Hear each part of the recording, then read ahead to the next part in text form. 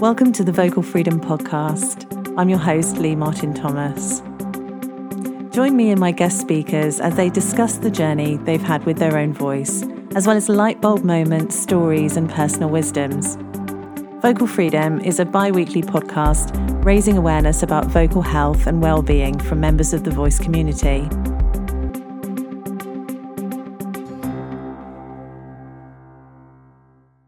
My guest this week is Paul John McKenna, a specialist speech and language therapist working in clinical voice disorders and singing voice rehabilitation at Wythenshawe Hospital in South Manchester and also privately.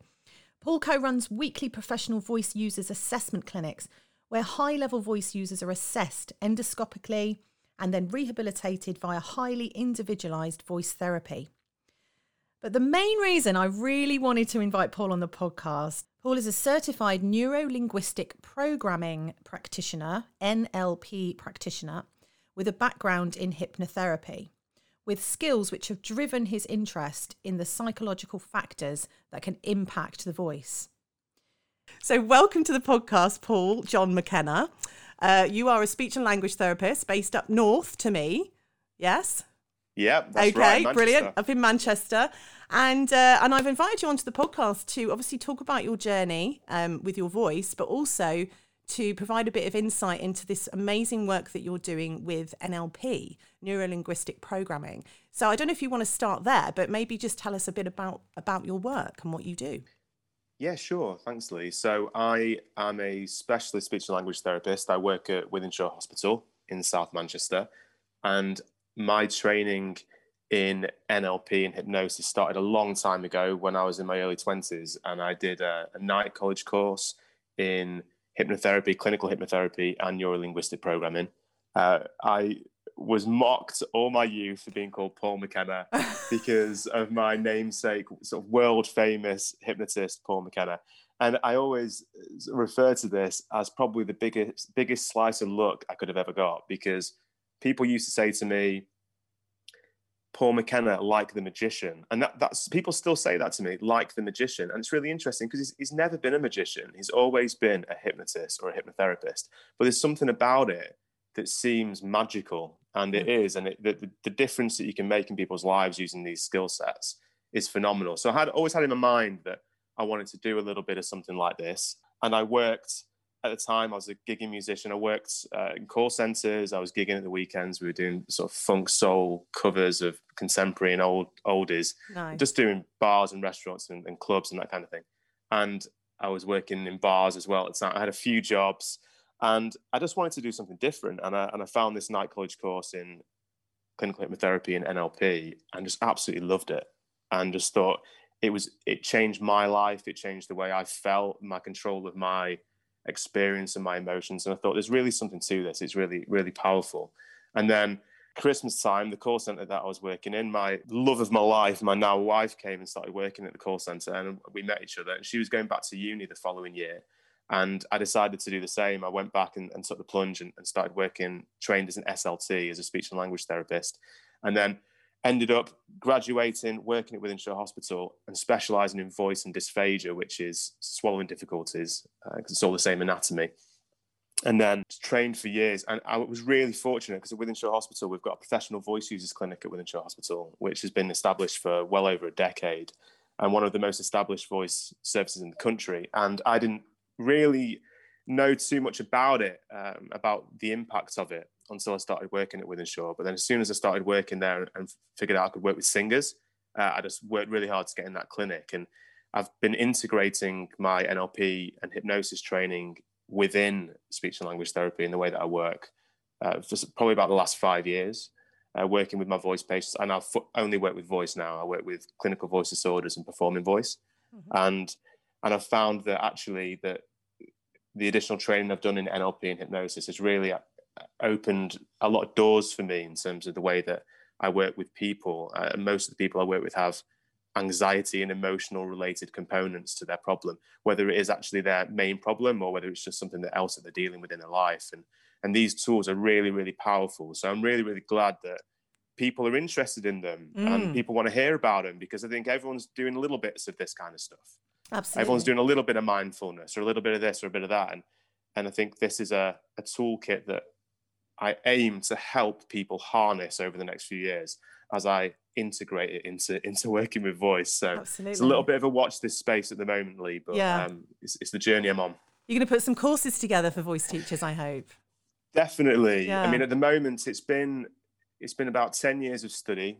It's been aiming to get the best hypnosis and NLP training I can possibly get, integrating that in before we can, and playing around with it a little bit with clients, with patients, to see what works and what doesn't work, and why it doesn't work, and when it's optimal, when it isn't.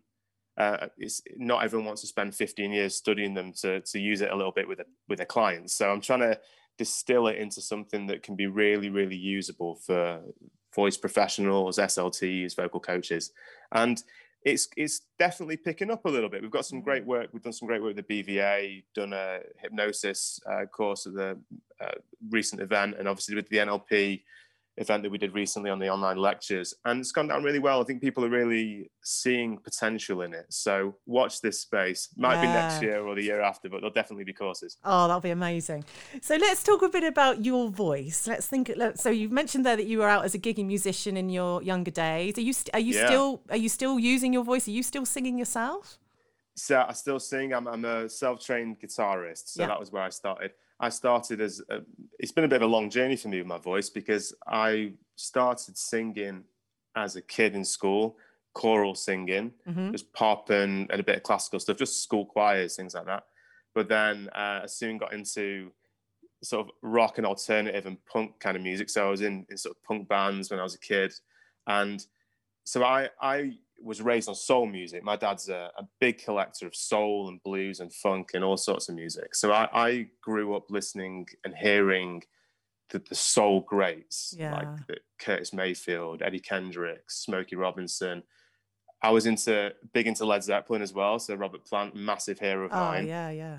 I am a baritone by my voice. Yes. So listening to these, I could sing along with these guys before my voice broke. But then, with no vocal coaching one-to-one and no background, and going into sort of rock and alternative stuff, and self-trained guitarist, I really pushed my voice to try and hit the tenor lines.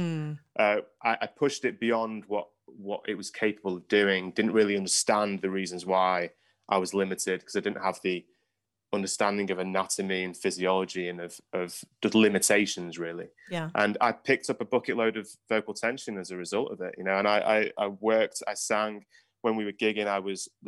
My friend who I gigged with, she sang and played keys. I played guitar and sang a bit as well.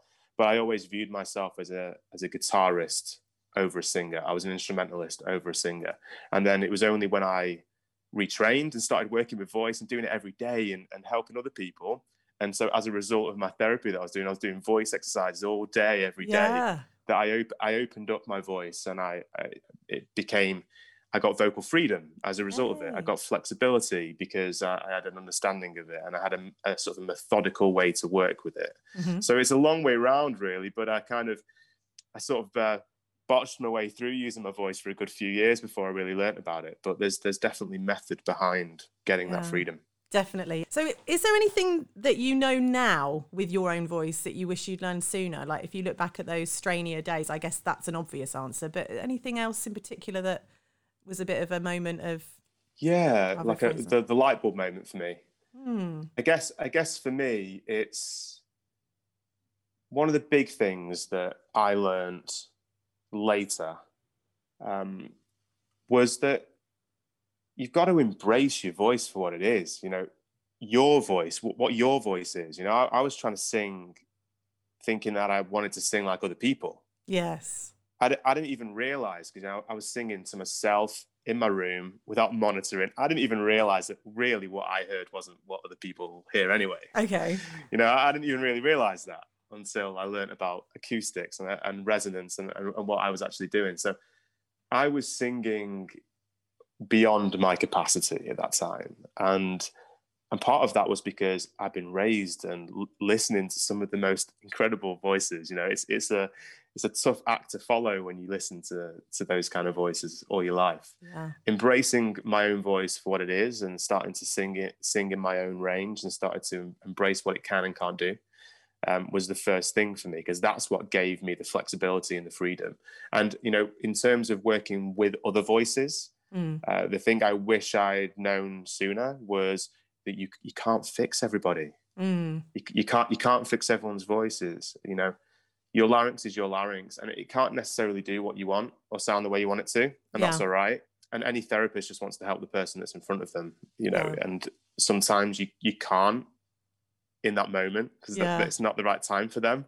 And this, you get that with experience, though, don't you? You get that with the confidence of knowing, oh, this should work. There's probably something else going on here that is underlying. And that's probably for me, learning to sort of let go of the responsibility in the moment of it being all me. When it's actually the person who's in front of you. It's their journey. It's their journey, absolutely. And that's what I say with a lot of the people I work with. I may see them only once a fortnight in a lot of cases.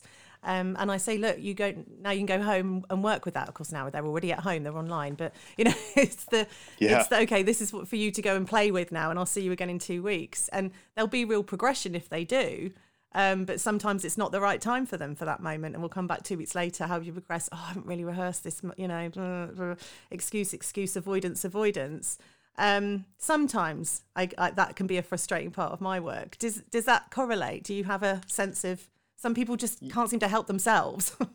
Right. Yeah. I mean, I work on the principle that the person in front of me, they've got all the resources to help themselves. Yeah. You know, it's not me that I don't fix anybody at all. It's one of the first things I say to them when they come through the door is I don't have a magic wand. I don't have a magic tablet. I can't fix you, but I can help you know the best way that you can help yourself. And that's so crucial because that person in that moment, when they're in that room with me, is the most important person in my world in that moment. Yes. For that 45 minutes, 60 minutes, they get every bit of my attention. They get all of me. But I am just one part of their week. And I am, you know, and sometimes they've rushed to the session because they've got other stuff going on. And sometimes they know that they should be focusing on it, but actually just life's happening for them. Yeah. And it's not right for them, and they've got priorities. But working within the NHS, you know, they don't necessarily get just to pick and choose when they get it. They get referred in because they feel like they need it, and they're having it alongside their life. And sometimes they just need to make a bit of space for that. So I change my approach in those situations to work with that kind of person. If it's not the right time for them to really get the benefit, then I try to switch it more to educating them and teaching them so that they've got all the tools for later when it is right for them. So they know what they need to do. And some people are just so all in as well, and they give it everything, and those people really do well. But it's catching where they are in their life at that moment. That's absolutely true. Yeah, absolutely true. So what do you find most valuable in caring for your voice? This is going to be the really unsexy part of this, what I'm going to say to you right now, Lee. I tell you. Stretch and release, optimal hydration, warm up before singing, cool down after singing, manage your vocal load, don't sing all day, every day. Give the muscles a rest, you know, manage your reflux. If you've got reflux, manage your reflux. That's a real one, you know, for the touring singers, especially, you know, and for the ones that are gigging. If you've got a late night and then you're just grabbing some food quickly, you might not have a reflux problem, but you know, some of the behaviors that you exhibit because of the nature of your work might lead to you getting reflux. And reflux is a real enemy for the voice if it's not managed.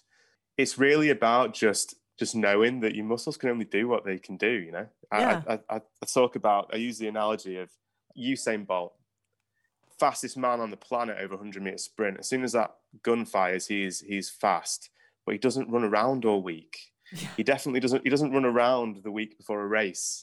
Same with Mo Farah, great marathon runner. He doesn't run a marathon every day. You know, so many people I work with complain of normal fatigue, normal fatigue that you would expect because of the amount of they're using the voice, but because they're feeling some form of discomfort. To them, that feels abnormal. And it feels like they're worried about it because everything feels tight. It's like it's tight because you just used it a lot. So it's about it's understanding that, isn't it? But definitely warm-ups. Yes. Warm-ups, people. Stretch and release. Don't start your warm-up on your sirens. Start it on your stretch and release work. And that will fix a lot of tension problems if you do that. Definitely. I mean, I'm all about setting the body up before you start the vocalizers, because you could be, if you've already come in the room with some tension or some, the muscles are already a bit like this. People on the podcast can't see that I'm pulling a kind of like tense shoulders, high shoulders, squished neck. If you're already in that position and you start using your voice, it's not going to be as flexible as if you've let all that go first. Makes sense. Right. It's exactly. And a real big one as well is a lot of our singers are great with using the straw and using their lip trills and the tongue trills, things like that. When you're doing these kind of exercises, get yourself in a good alignment. Yeah. Get a good breath when you do it, because you are training, you are instilling these processes in your neurology every time you do these. Sometimes you see people in the strangest of positions doing their voice exercises. They would never sing in that position, but they do their voice exercises that way. It's sort of slouched in a chair. So really get your whole body in the position that you would want to be if you were performing when you're doing these exercises. And it's just another layer of getting these the alignment and the breath and the muscular release, getting it all embedded as much as possible and rehearsed, so that that it's kind of the natural place that you reset to. Okay? Is there anything you can think about sharing that might demonstrate how you can use NLP to help someone with performance anxiety, for example? Sure. Yeah. Well, anxiety, so many people report feeling anxiety. It's pretty prevalent, and today in the lockdown pandemic world, a lot of people are feeling it. There's a lot of stresses going on that are circumstantial based on what we're experiencing at the moment. Anxiety is usually you thinking about something that happened in the past and going over it and reliving it, and it being stressful for you in the moment and not wanting it to happen again, or just revisualizing it and going through it, and your body emerging those sensations that you had in the time when you had them previously. It's like an echo of an event previously.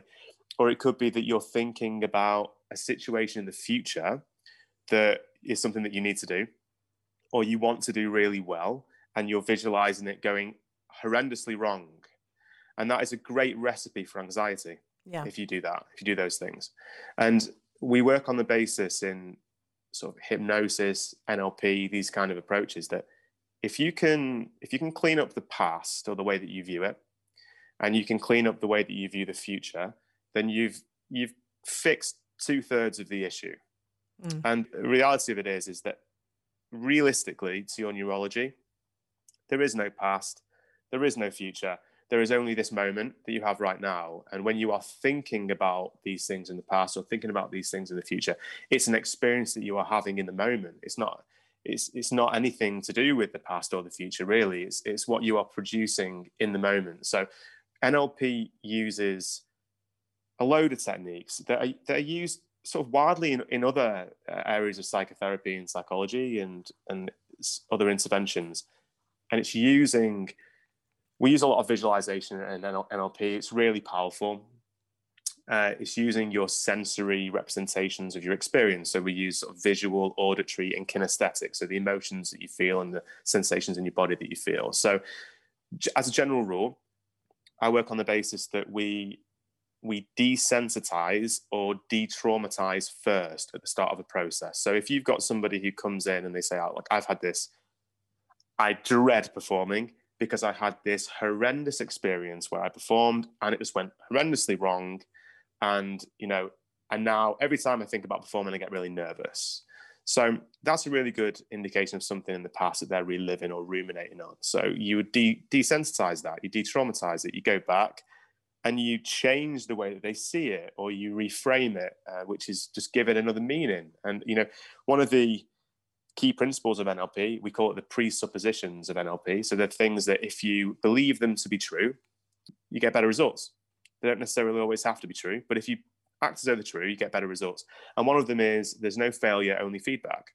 And this is one that I think is so powerful for our performers, that even the most accomplished performer, there was a time in their lives when they hadn't even sang a note, when they hadn't performed anything, when they were worried about performing too. And I think the key for it is that there's no failure, there's only feedback. if you go into a performance knowing that there's a good chance it won't go 100%, and that's fine. That's an opportunity for you to say, right, what can I do next time that'll be better? And reframing past experiences, using visualization techniques to change the way we represent it. We did a little bit of this on the BVA talk about, it's called submodalities, where you change the qualities of the picture. You can even, that is a really good way to strip away or change the way that you respond to it. You can, when you think about a picture, you're seeing it through your own eyes. That's what we call it, being associated into it. You're going to feel a lot more of the emotions if you're associated into a picture that was traumatic for you in the past. And dissociating by seeing yourself in the picture instead is a really good way to minimize it. Yeah. You can even implant positive alternative memories, because to your neurology, it's just as if it happened, because all you really have is a moment. So you can visualize that performance going really, really well instead, and seeing what it would feel like and what it would look like going really well. I mean, to your neurology, it's just like it happened, which is really great.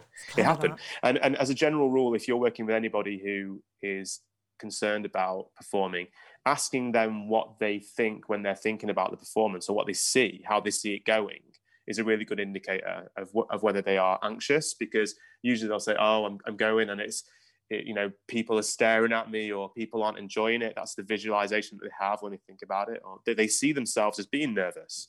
Get them to visualize the most excellent positive outcome for them. Give them a compelling reason why it's okay if it goes a bit wrong on the night. It's a learning curve. Yeah. Some of the greatest performances I've ever seen are live performances where they weren't the polished recorded version, and they were, you saw the imperfections, and there's something about that shows that we're human. Exactly. And I think embracing that a little bit, and using this sort of cleaning up how you view your past experience, and then inserting really, really powerful future visualizations into the future for you is a really good way for you to then monitor your experience in the moment. And then we can use different techniques, such as anchoring techniques, just to really, if you visualize a time when you felt really confident and really relaxed, and you saw it through your own eyes as if you were there, you will start to feel relaxed, and you'll start to feel confident. And it's about understanding that these sensations, these emotions, and these experiences can be turned on and off in a second. And once you know that you've got control over that, and it's just physical reaction, it's just neurons firing, it's chemicals releasing. Yeah. And as soon as the anxiety is gone, you're not anxiety. You're as much confidence as you are anxiety. It's just what you're feeling in that moment. And knowing that you've got control over that is powerful. And it's just also, I think from what I understand about it, helping people understand their patterns in the process, isn't it? So if they've, a performance is coming up, and it's almost like you've embedded a habit of, that's when my anxiety is going to hit me, or that the adrenaline's going to start flowing. And, if it's been going on for a decade or 2 decades, and that's that person's sort of formula, does it take a long time to undo those, sort of neurological, the physiological symptoms of it? Say you may be getting the nervous belly, or shaky legs, or shaky limbs, there's sort of typical things you get with that. Fight or flight, symptoms. Do you think that they can be eradicated with this kind of therapy? Yeah, I think firstly, it's about understanding as well that in the moment you're going to physiologically respond to your environment, and it's usually the way that you think about your physiological response that then creates this amplified loop that takes you where you don't want to go. So, I mean, I remember years ago, I saw Barack Obama speak. We were in Prague, and it was at the castle. I don't know if you've been to Prague, but the castle in Prague, it's amazing, overlooking the whole of the city. And Barack Obama was there. It was back before a train, so it's probably about 10 years ago now, 10, 15 years ago. And he was speaking about world peace, nuclear disarmament. He was incredible. I remember watching him thinking, he has got the most composed, calm, confident demeanor talking to the world right now. And I remember watching an interview with him where he said, look, every time I go out, or every time I've got an interview like this, I feel that sensation of anxiety, of nerves in my stomach. But, anxiety and fear feel a lot like excitement feels. That's true. In the moment too. Yeah. And I think part of this is about the way that we frame our experience. And this is the key with this. You're right, patterns occur. And I work on the basis that there's probably a positive reason for that. There's a Mm. positive reason for that pattern. There'll be a positive intention behind it. Just because it's positive for you doesn't mean it's necessarily positive for everyone else, but there's a reason why you're having that response. And how many performers out there or singers have had people say to you, I don't know how you could get up in front of people and sing. Oh, I'd be terrified getting up on stage and singing. A lot of people who aren't performers can say that. It almost creates this frame that performing is this scary thing that requires a lot of bravado or a lot of confidence and a lot of charisma. And actually, that's just the frame in which these people are seeing it through. And actually, it can be a massively empowering and exciting and creative expression of yourself. And it's about the way that we frame it. So using these techniques, these NLP techniques and hypnosis techniques as well, you can change embedded patterns that have been in place for a lifetime in a very short amount of time if you work on the basis that the person no longer wants that response and is able to understand that that response isn't serving them in any way. So usually with a phobia, for example, you can use these techniques. The rewind technique is a really, really great technique that's built into NLP. It works on the basis that if you've got you can use this for anything, actually. This is a good trick that you can use for anything. When you're thinking about any traumatic event, the way that you store emotions and events together, you can't feel an emotion backwards. So if you play a video of an experience backwards, you can't feel the emotion the same as you would have felt it if you relived that experience the right way. Right. So the rewind technique uses this trick to strip away a kinesthetic response to an event. And it's really great for detraumatization. It's great for phobias. So you can use this technique to remove a phobia that has been prevalent in someone's life for their whole lives. And you can use this technique to get rid of it in about half an hour. And that'll change their physiological response in that situation, because you are removing the neurological pattern. But that being said, this is all about kind of knowing that you have the resources inside you. If you've ever felt confident, you have the ability to feel confident. It's only something about the way that you think about performing, or the pressure of performing, or what you've built it up to be, that makes it something different for you in that moment. And you can have confidence there. You can feel empowered when you sing. You can feel anxious when you sing and fearful. The problem that we have as singers is that feeling anxious and fearful when we sing has physiological responses for us that aren't helpful for us as singers, which are that fight or flight response that you were talking about, Lee, and the locking of the muscles in the abdomen and the upper body, and the response to the larynx when we feel fear, everything tightens, everything elevates, isn't great for us when we're trying to sing flexibly.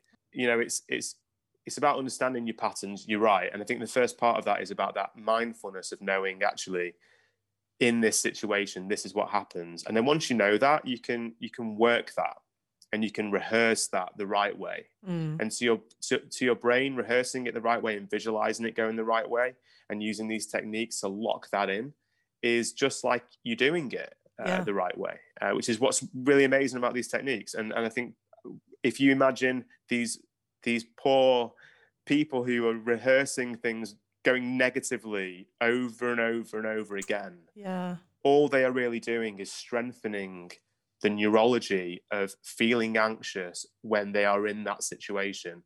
And you can just reverse it and change it and be your own personal photoshopper. Just Photoshop your experience and change it. And it really does make a difference. But it gives you the power in that moment to know that actually, before you are the master, you are the apprentice. 100% every time. Every single time. There is no expert that at some point in their lives knew nothing about it. And it's humbling to think that. You've remembered, how many times was it that Edison didn't get the light? Was it Edison, the light bulb? Oh, I love that, because I've heard that. He failed thousands of times. Yeah. Edison's a really amazing example and a metaphor that I use frequently with the people I work with, because he was ridiculed and mocked for what he did. And, he when questioned about it and quizzed at it, he said, I've not failed thousands of times. I've found thousands of ways not to make a light bulb, Yeah. And he off the back of that, he kept on going and he found it and he lit the world up. It's He amazing. absolutely lit the world up. And what he did was the one of the biggest game changers in the world, wasn't it? And and he would never have got that if he gave up after 100 failures. Yeah. He had belief that he was getting information each time. And I think that brings me into the vulnerability of performance as well, and opening yourself up to being vulnerable and giving yourself permission to make mistakes, because I do see that sometimes with a lot of the younger people I work with, who their expectation for themselves to get things perfectly first time they try it is crazy to me. I'm like, well, like you say, I'm going to have to nick that one. You're an apprentice before you're a master. It's a great way of looking at it. So, if you're going for a lesson in something, a voice lesson or an acting class or whatever it is, why walk in the door thinking you already know that information and you don't need to learn anything? I mean, what are you there for? Yeah. What are you there for if you can already do it? You'd never go to a teacher and expect that you didn't need to learn anything, right? Yeah. But, sometimes when you say, okay, let's try this. Oh, no, that doesn't work. I can't do it. Or, yeah, okay, I'll try. Oh, I didn't get it right first time. So that means I can't do that. I can't learn that technique. I'm like, hang on a minute. That's like going to a tennis coach and you've got your serve, but you haven't learnt your backhand. And you go, well, I can't play tennis. And I think actually that this is a really critical point that you've just raised here, Lee, because the difference with that and the voice is that most people just use the voice and they don't realize really what is going on at a muscular level when they're doing it. Yeah. Especially students people who haven't studied it or haven't really learned much about it, or haven't had the opportunity to be taught about it yet. Mm-hmm. And I think this is the issue, is that if I was starting yoga for the first time and I was trying to touch my toes and I went for the first day and I was getting nowhere near, in my mind, because I understand that, you just got to do it. And I can see that people here have had no flexibility and then developed it, that I just know if I do a little bit every day, I get that flexibility. But there's something about the way that people use their voices that they don't connect that to the voice as well. And they think, oh, well, I could hit that note on that day. Why can't I hit it today? And it's because, well, you've slept funny on your shoulder and everything's a bit tight. And you've just got to loosen everything up first before you can get back up there.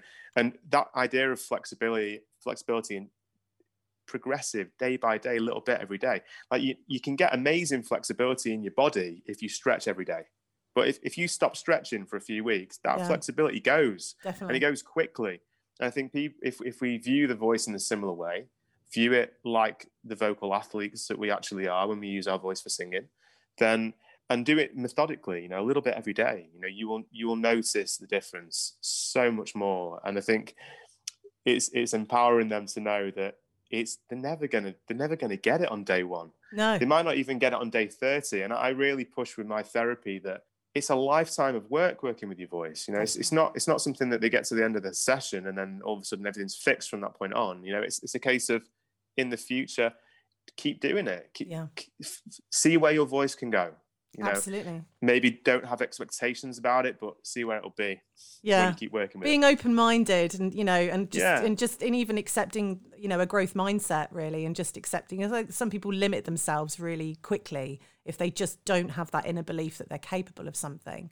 So I think that's where this NLP stuff's really useful as well, is just unpicking that voice on the inside of the person that's telling themselves, for whatever reason, that they can't do something that I know they can. Definitely. You can learn how to do that. A really big one the NLP is great with as well is this idea of limiting beliefs like that. Like you're saying, I can't do this. I can't progress. I can't make it sound the way I want. Any I can't statement is a really good indication they've got a limiting belief about their ability or what they can do. So many of the people I work with were just told when they were younger, when they were singing in the bedroom, "Oh, stop singing, that sounds awful." A passing comment from a frustrated parent, maybe, who was trying to do a bit of work in the other room, or it could have been something. But look, words are so powerful, that especially when you've got children and anyone in an emotional state, the wrong word at the wrong time can lead to years of pain in certain circumstances. And so this whole process about using NLP this way is about helping to uncover what that is and helping them to really verbalize what their experience is. It's the linguistic in neuro-linguistic programming. It's the way that we use our language to describe and give context to our experience. And I think sometimes just picking up on the language that they use with you when they're talking about their experience is really key. And that's one of the fundamental parts of NLP as well. It's navigating through that and how to work with people when they say certain things that are little triggers like I can't, or I am, identifying themselves as somebody who can't do it. And any work like this, it doesn't just empower them in singing, it empowers them globally in the rest of their life as well, if you can do it. We're in the business of helping people express themselves freely, and there's a reason why the creative arts performing courses have really high, relatively high levels of stress, anxiety and depression globally. And I think part of that is because we're giving a lot of ourselves in these professions. We're giving a lot of our emotions to it, and it's subjective. There's not a right or wrong. It's based on whether someone likes it or whether someone dislikes it. And even the most incredible performers often divided opinion, and that's completely fine. And it's about finding your people who love what you do. There's an old American comedian called Mitch Hedberg, and he had this one-liner, which was, you can't please all the people all the time. And last night, all those people were at my show. And I love that line because it's kind of saying that sometimes you just have a night where it's not your night, and that's completely fine as well. If you have the right mindset, you can get through it. That's fantastic. So let me ask you, in the world of singing or speaking, and it could be, an inspirational speaker, but what voices inspire you and who could you never tire of listening to? I always have to go back to the soul greats for me, because I was raised on them, and they're always where I've reverted back to over the years. Aretha Franklin, Etta James, David Ruffin from the Temptations, Levi Stubbs, the original baritone from the Four Tops, so I appreciate a baritone. Yeah. Love my folk music. I was really into things like Crosby, Stills and Nash, Fleet Foxes, First Aid Kit, Johnny Flynn, Laura Marlin, people like that. They're doing really, really great stuff. I could never tire of listening to that kind of stuff. They're the ones that I kind of gravitate back to. But yeah, definitely the likes of David Ruffin and Levi Stubbs were the voices that I always listened to and thought, I wish I could sound like that. But I've embraced my own voice now. After my journey, I've embraced it. So if you were going to get up and sing a song tonight, what would you be, gravitating towards? So I tend to play guitar and sing, move to that kind of folky sort of 60s, 70s American scene. So if I'm singing, I sing a lot of sort of Neil Young, Cat Stevens, Paul Simon, Simon and Garfunkel, all that kind of stuff. That's kind of the way where I kind of gravitated towards, because it's a bit easier for a one man and his guitar to play those. But I love some of the more modern stuff as well. So I'll sing a bit of that kind of stuff, the Fleet Foxes and Hosier, people like that who are just great. I love their voices. Great storytellers, and just the type of music that there's a story going on there. I mean, you could say that about any song, although maybe not dance music, but you could say that about most songs, I suppose. Well, I think that's one of the reasons why folk to me is something that I've gravitated towards. I'm really, really loving Johnny Flynn at the moment. I think he's absolutely brilliant, and it's kind of having. I think the thing that I think is great about it is voices that aren't necessarily what you would classically say are the athletic, technical voices. Yeah. But absolutely just draw you in with the way that they are congruent and the way that they deliver what they're delivering. And the lyrics is just, I think there's something quite masterful about that, of just delivering it and really selling a message. And you don't need all the vocal athletics to do it. This is so true. This is so true. This is what I say to people sometimes the beauty's in the imperfection, because that's when we see the human reflected back, isn't it? That's when we see ourselves, because we're not perfect. No one's got the perfect voice. And I don't even think the professionals that are out there getting paid millions to do one concert are going to get through that concert without anything going slightly not the way they planned it, right? I mean, we're human. Oh, we live in a bit of an auto-tune world at the moment. I hate that. So you hear the perfection, don't you? You hear the the really polished versions. You don't hear the rough cuts, you know, you don't hear the off days. And I think there's something quite beautiful about hearing that and it being embraced and it being owned by the performer as well. Yeah, Definitely. This is me. This is how I perform. This is my voice. And I think that's what I've been drawn to, is that the honesty about the performance, which is really key. Definitely. And that's kind of how I see vocal freedom as well. When the performer's in the moment, they're present, they're delivering, they're communicating with this real sense of truth. That's what vocal freedom kind of is to me, whether it's singing or speaking, really. Like you say, like Barack Obama, I'm drawn in whatever talk he's given, because you believe him. I believe him. I don't think exactly.